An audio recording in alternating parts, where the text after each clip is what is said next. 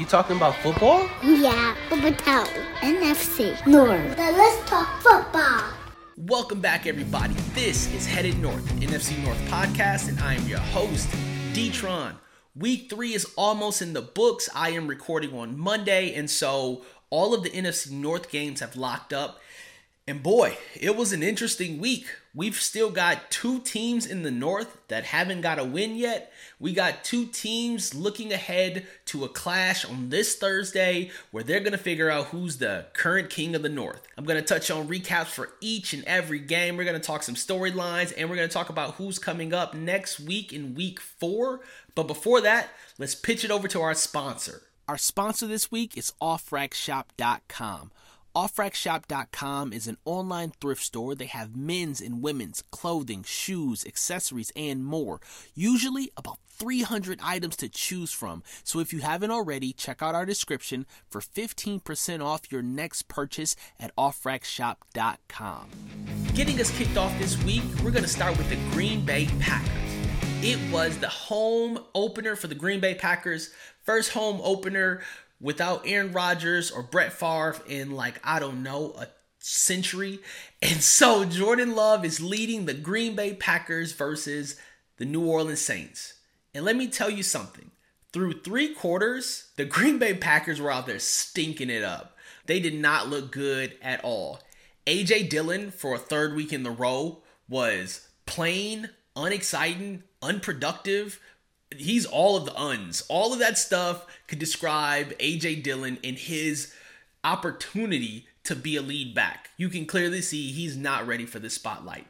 And through 3 quarters, Jordan Love had only thrown 87 yards. It was bad. New Orleans was leading 17-0, and then unfortunately for some, Derek Carr got hurt. He ends up on the ground with a shoulder injury about halfway through the 3rd quarter, and it was almost like a light switch flipped on, and Jordan Love remembered hey, I'm a starting quarterback too, and I came to play.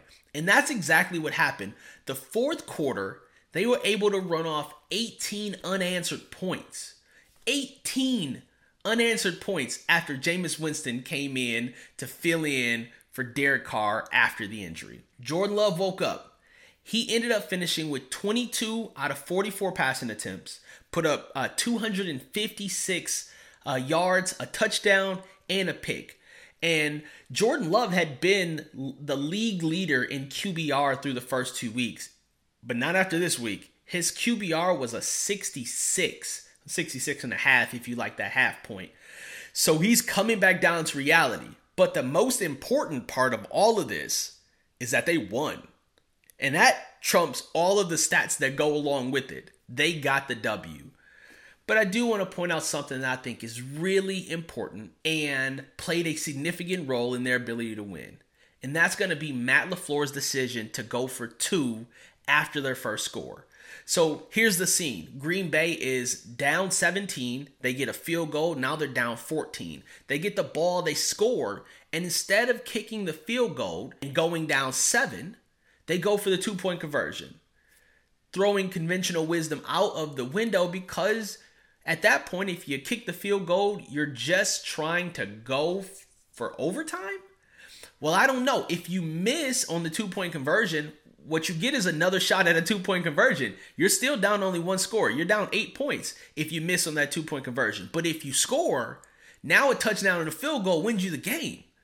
And that's exactly how it played out. They were able to score the 2-point conversion. They go down, and they're only down 6 at this point. They come down, they score again, kick the field goal, win the game by 1 point. It was a great call on LaFleur's part. And I don't know if the analytics say that he should have did it, but, odds were certainly in his favor. If you miss the 2-point conversion, you'll get another shot at it if you can score again. Was it luck or was it love? It's hard to say. He did have to come out and finish out that game. That 4th quarter drive was something he could not do against Atlanta to win the week before. So you could definitely see there's some progression there. But was it because Derek Carr was out? Just like Jordan Love, the rest of the team stat line weren't very impressive. Luke Musgrave led the team in receptions, but he only netted about 50 yards. I think Dobbs got a late score, but he ended up with less than 75 yards on the day. And that was really it. Those are the players for the Green Bay Packers. They didn't give up in that fourth quarter, even though they were facing a 3-score game. But the fact that they lost Derek Carr on the other side of the ball kind of helps. So now Green Bay is 2-1, and they are heading into a Thursday night football matchup against the Detroit Lions. And speaking of the Detroit Lions, that's who we're going to touch on next. But before I talk about the Detroit Lions, let me clarify something I said last week. So if you listened to the show, hopefully you did. But if you didn't, I announced Atlanta's kicker as Young Ho Koo. And that's not right. I actually had a listener reach out to me and let me know that I was pronouncing that kicker's name wrong. And not only did I pronounce it wrong, I doubled down on it. I said it twice incorrectly. His name is actually Young Wei Koo. But I didn't know that. I was just reading phonetically. So this is what you got. So this is my correction to the record. My bad, Young Wei. I hope you listen to the show.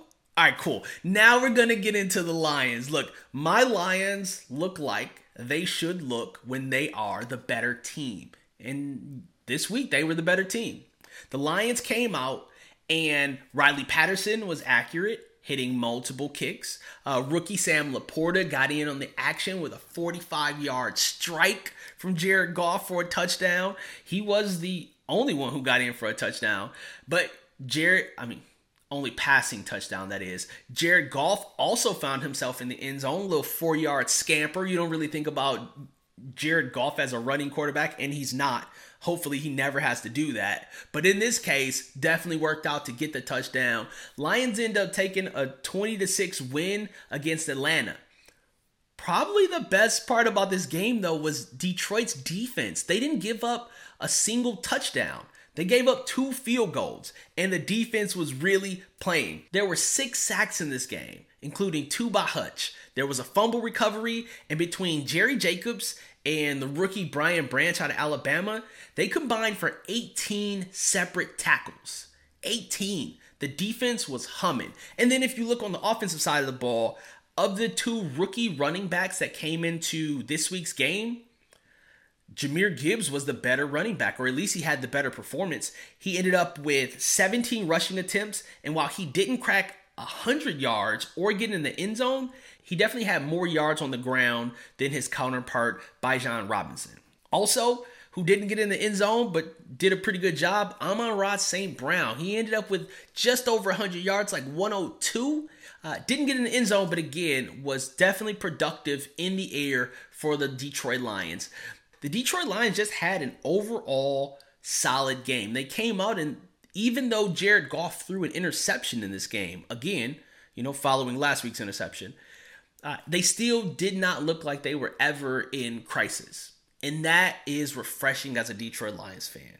I'm here for that. Now I can talk about them and the Green Bay Packers. This is going to be the battle of who's going to take the lead in the North. Both teams are 2-1. The counterparts in this division are both struggling mightily. So whoever comes out of this Thursday night football game with the win is going to have a clear advantage toward winning the division and getting off to a very good start at the beginning of this season. Well, next up is the Chicago Bears. And it's bad when the most important thing about your football game is the fact that T-Swizzle is in attendance. Taylor Swift ruled the headlines for this Kansas City-Chicago game because the game was pretty well handled pretty early in the game. The Kansas City Chiefs ran away with this one and gave the Chicago Bears a good old-fashioned thumping.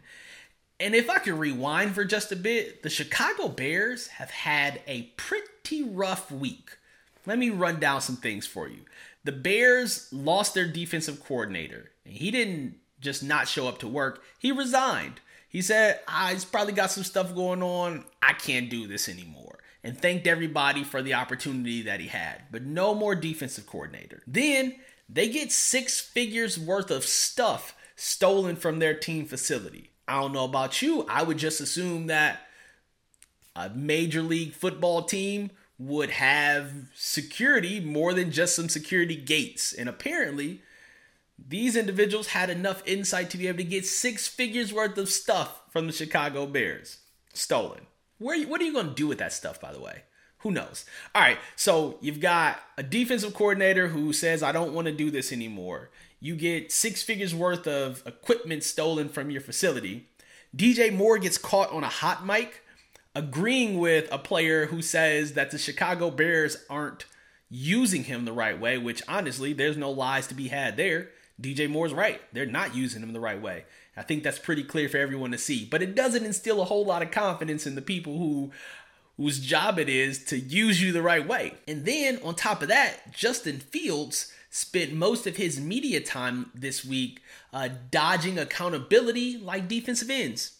Justin Fields wants to believe that it's a whole lot of people's fault, but one of those people are not him. And I don't know if you agree or not, but based on the performance from this week, it's hard to make that case, Justin. He was 11 for 22. He threw for less than 100 yards.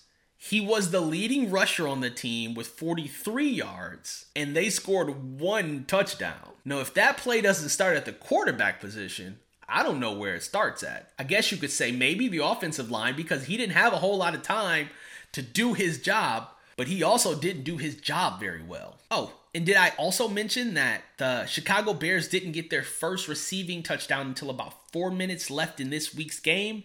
And by that point, the Kansas City Chiefs had already went to the end zone 5 times and were up by 41 points.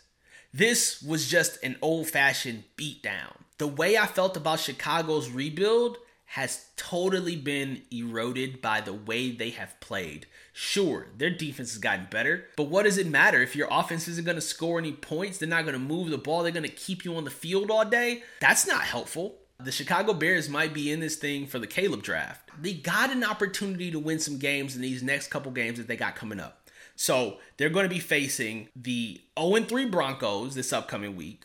They got the 2-1 Commanders, and they've got who are currently the 0-3 Minnesota Vikings. So they are staring down the barrel of some relief. They could get some wins in this stretch. But if they don't, boy oh boy, it is going to be a dark couple of weeks in Chicago Bears football. And I know last year was tough. This year is shaping up to be tough. But there's still time to turn it around. We're only 3 games into the season. They can put it together. But do you believe? I mean, with a QBR of 55.5, I got a hard time putting on my believer's cap for another week. And last this week, we're going to talk about the Minnesota Vikings. And the Minnesota Vikings took on the LA Chargers. This could possibly be the most exciting winless offensive game or matchup that you might see all season. You're talking about 2 teams who can absolutely air the ball out. Both of those teams play like no defense. And so, as you can imagine, this game was semi-high scoring. There were lots of yards. I mean, the losing quarterback still put up 360 yards. And the winning quarterback put up 405 yards in the air. Also helps or hurts, however you want to look at it, that the winning team has like 0 run game. With Austin Eckler out, Kelly has not been productive. He's been given the same performance as A.J. Dillon. You can now see the difference between starting running backs and their backups. There is a clear separation, at least for those 2 franchises, in what you get from your backup versus what you get out of that starting running back. Man, it was rough. But in this game, there was a lot of really good performances. Justin Jefferson, another 7 reception night, almost another 150 yards. I think he put up 149 on the day. And on the other side of the ball, my goodness, Keenan Allen, who needs a run game when you can throw him the ball 20 times and he catches it 18 times and puts up like 215 yards. 215 yards by just one player, and that one player did not score. Keenan Allen didn't have a single touchdown. Mike Williams did, though, and Mike Williams put up another 125 yards. And DJ Parham only caught 2 passes, but both of them were for touchdowns. It was an air-it-out show there in Minnesota with them and the Chargers. And you knew that it was going to be a air-it-out performance because both of those defenses have struggled. But Minnesota still had a chance to win that game. What has happened in the first 2 weeks still happened in this week with Minnesota with ball security. Hockenson caught a pass and then fumbled and lost it. And Kirk Cousins got sacked 4 times and he threw an interception. An interception that quite possibly could have been avoided because the Minnesota Vikings still had an opportunity to win this game. With the game on the line, down 4 points, they get down to the 9-yard line with about 35 seconds left on the clock. And for whatever reason, the team was taking their sweet and patient time getting to the line and running a play. They went from 35 seconds down to about 7 seconds, only running one play. And that one play resulted in an interception. So there's a lot to break down here. But first, let's say the coaches failed Kirk by not calling into him to tell him to clock the ball. Kirk Cousins, being the professional that he is, veteran quarterback, failed because he did not clock the ball. And all of the players on the offense who didn't get up and get set because of game and situational awareness failed themselves. There's no reason that they should only got one playoff during this 35 seconds. 35 seconds, you could easily get 3 plays off. 3 quick slants will get you 7 seconds of play. There's no reason for this. And again, to try to jam a pass in there, of course it got deflected and they got the interception on the deflection, but you're right there at the end zone. Clock the ball, give your guys a shot. Worst case scenario, if you're going to go for a quick passing play without clocking the ball, at least throw it at JJ. Give yourself an opportunity, right? You're going to throw it in a jammed up middle section where a batted ball is oftentimes intercepted instead of getting it out to the sidelines or a quick out or a quick slant. I feel frustrated for Vikings fans. If you guys aren't frustrated, you should be. Because after the end performance that they provided, 0-3 feels even worse because you had a chance to be 1-2, which ain't much better, but it's something. I hope the best for Minnesota in week 4, but 0-3 is a tough way to start. Told you the script writes itself.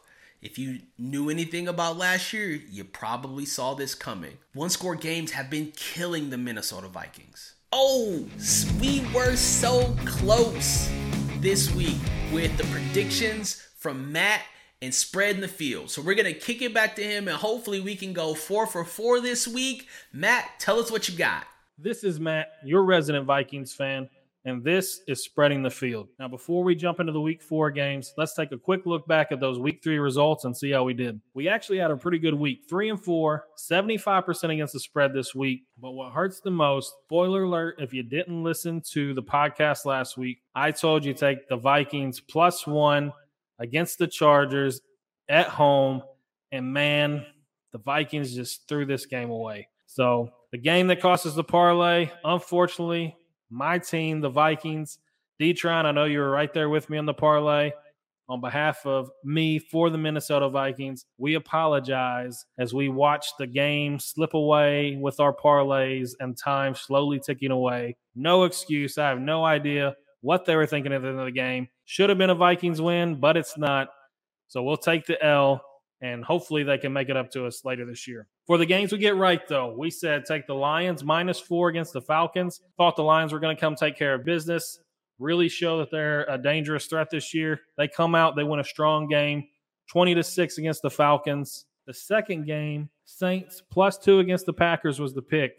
And if you remember, I was betting on Derek Carr over Jordan Love. That looked like a really solid bet. Going into the fourth quarter, 17-0. Carr goes down. Packers come back. They win the game 18-17, but the Saints covered the spread at the +2.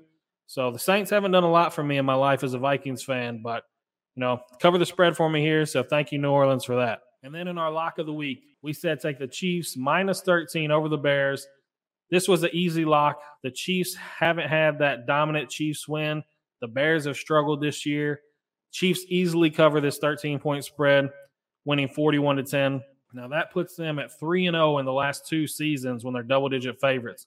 So we'll keep an eye on that trend as the Chiefs come back into the NFC North over the weeks, see what their point spread is, and see if that's a trend we need to keep an eye on as they play other teams. With those results, though, that puts us at 62.5% on the year. Not too bad. Over 500 here, and we keep trying to push that forward. This week, we've got 3 games. We've got the Lions and Packers head-to-head on Thursday Night Football. But we're going to throw that game to the side for now because that's going to be our lock of the week at the end. So let's jump into our first game here. Broncos, Bears. Bears are +3 at home. This game was a tough one to call because Bears look bad. They give up 41 points.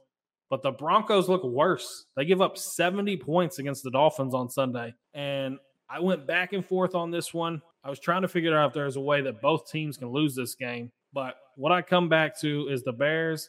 They're home underdogs. They're getting 3 points. And I think Justin Fields carries the Bears to a victory in this game. But I don't think he does it in the air. I think he goes back to his roots. I think he runs for 100-plus yards this game, uses his legs, gets the first win of the year for the Bears.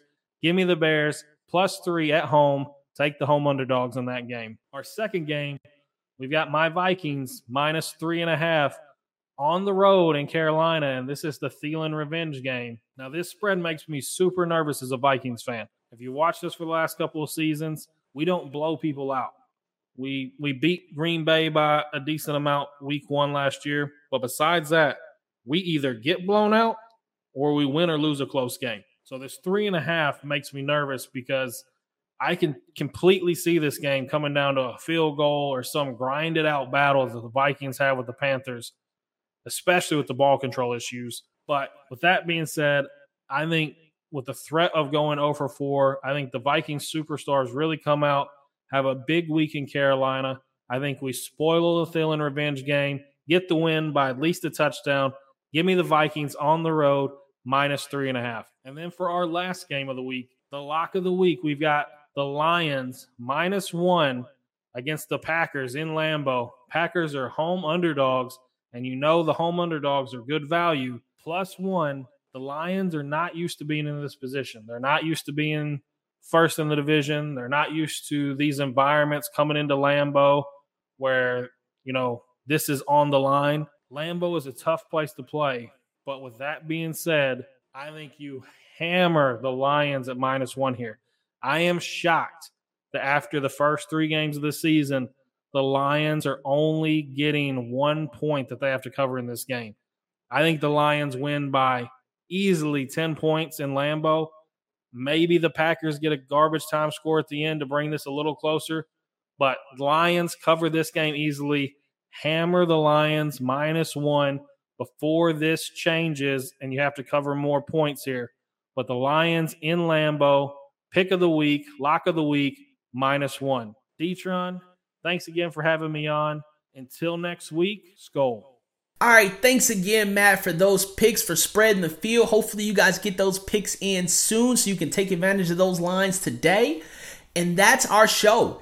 As always, I appreciate you showing up for the show. And if you decide to come back, which I hope you do, make sure you got your bags packed because we are headed north. I'm D-Tron. Peace. You talking about football? Yeah, Uppertown, NFC North. Let's talk football.